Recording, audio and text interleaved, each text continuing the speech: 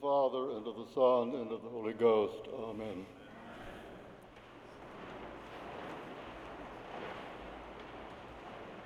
Teacher, which is the greatest commandment?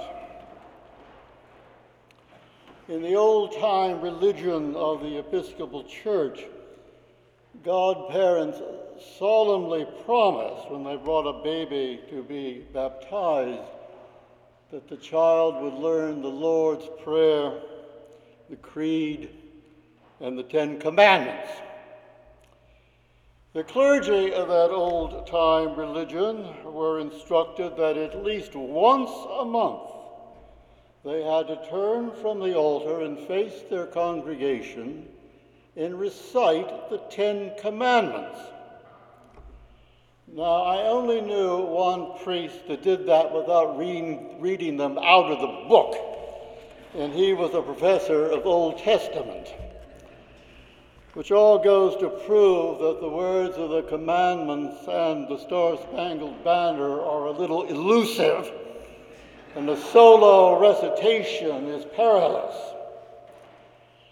Our Lord is reaching the end of his earthly ministry. The pressure and the opposition are building, and the public sermons are becoming more like debates, if not shouting matches. So a lawyer tries to test him.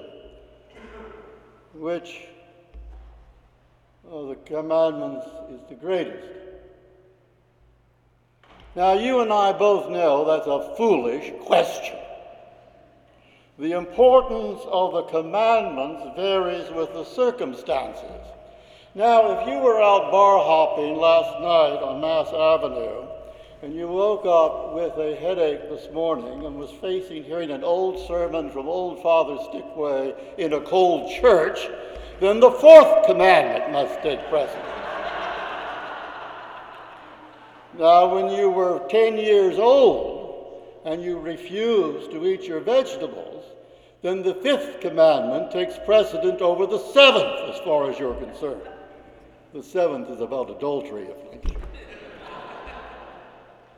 And then, if your neighbor wins $9 million playing the lottery with the numbers that you have generally played for 20 years, it's commandment number 10, which you have to be careful of. Which commandment is the greatest is a question looking for an argument. And more to the point, then, what is the purpose of the Ten Commandments? Now, St. Paul gives you a surprising answer. They are not there to make you good. We all fail miserably. They are there to tell us how miserably we all fail, and therefore are in need of God's grace and his forgiveness, which comes through faith. So Jesus sees trouble in the eyes of this unnamed lawyer, but he proves that he knows his scripture. Which commandment is the greatest? Our Lord quotes Deuteronomy. You shall love the Lord your God with all your soul and your might and your strength. And then he follows it by another quotation from Leviticus, and you shall love your neighbor as yourself. On these two verses hang then all the rest of the law and the prophets. Now, behind the rules, Jesus goes to relationships.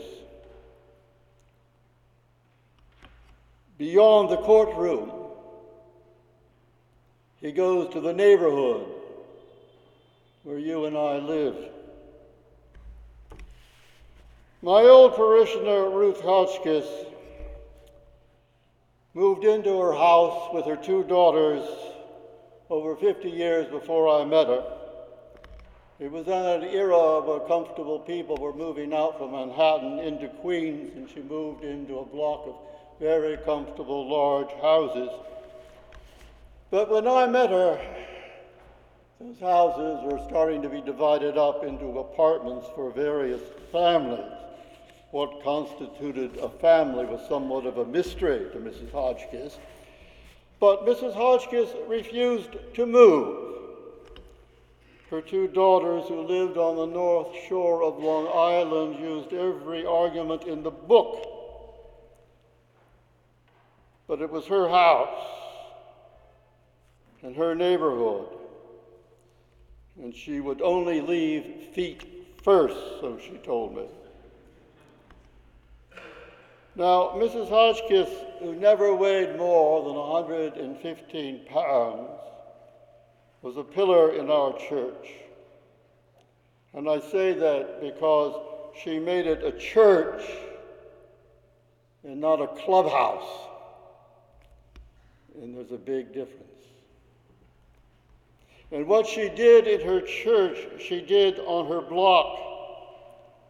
All sorts of people knew her, drug addicts when their minds were clear, and little children and delinquent teenagers. She never knew a stranger, and perhaps sometimes their parents didn't understand Mrs. Hotchkiss's English, but she soldiered on. Now, during the time when I first met her, there were various block associations sort of springing up all over the place. And I asked Mrs. Hotchkiss, had she gone to the one in her neighborhood?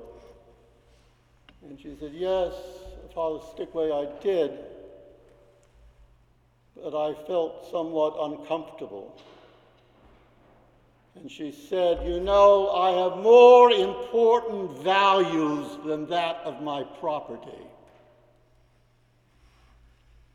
I have never forgotten that.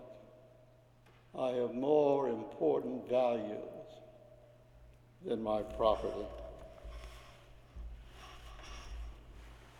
She told me that because she knew that when our Lord got into this argument with that lawyer, the way Luke tells it, he inserts the parable of the Good Samaritan. It's the story, of course, as you know, of a man who's mugged by the side of the road on the road to Jericho, and various people pass him by, and then he's cared for by a lowly Samaritan. And the parable seeks to answer the question, who is my neighbor? But Mrs. Hotchkiss knew the difficult meaning lying in that parable. Because our Lord is not the Good Samaritan at all, but he's the half-dead man in the ditch by the side of the road. It was only a matter of months when the man who told that parable was himself dragged through a street and hung half dead on a cross. To love your neighbor is to love God. To forgive your neighbor is to obey God.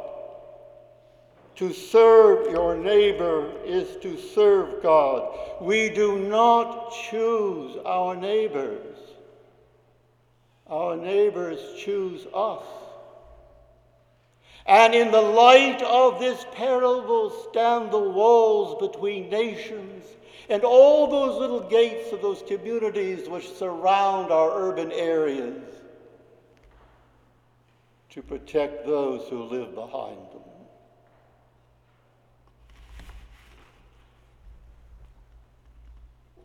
Loving God and loving your neighbor is the great commandment because it makes us great. It stretches us, it grows us, it draws us into the sacred heart of Jesus. Ruth Hotchkiss, she died in her bed in the presence of those two daughters and her priest.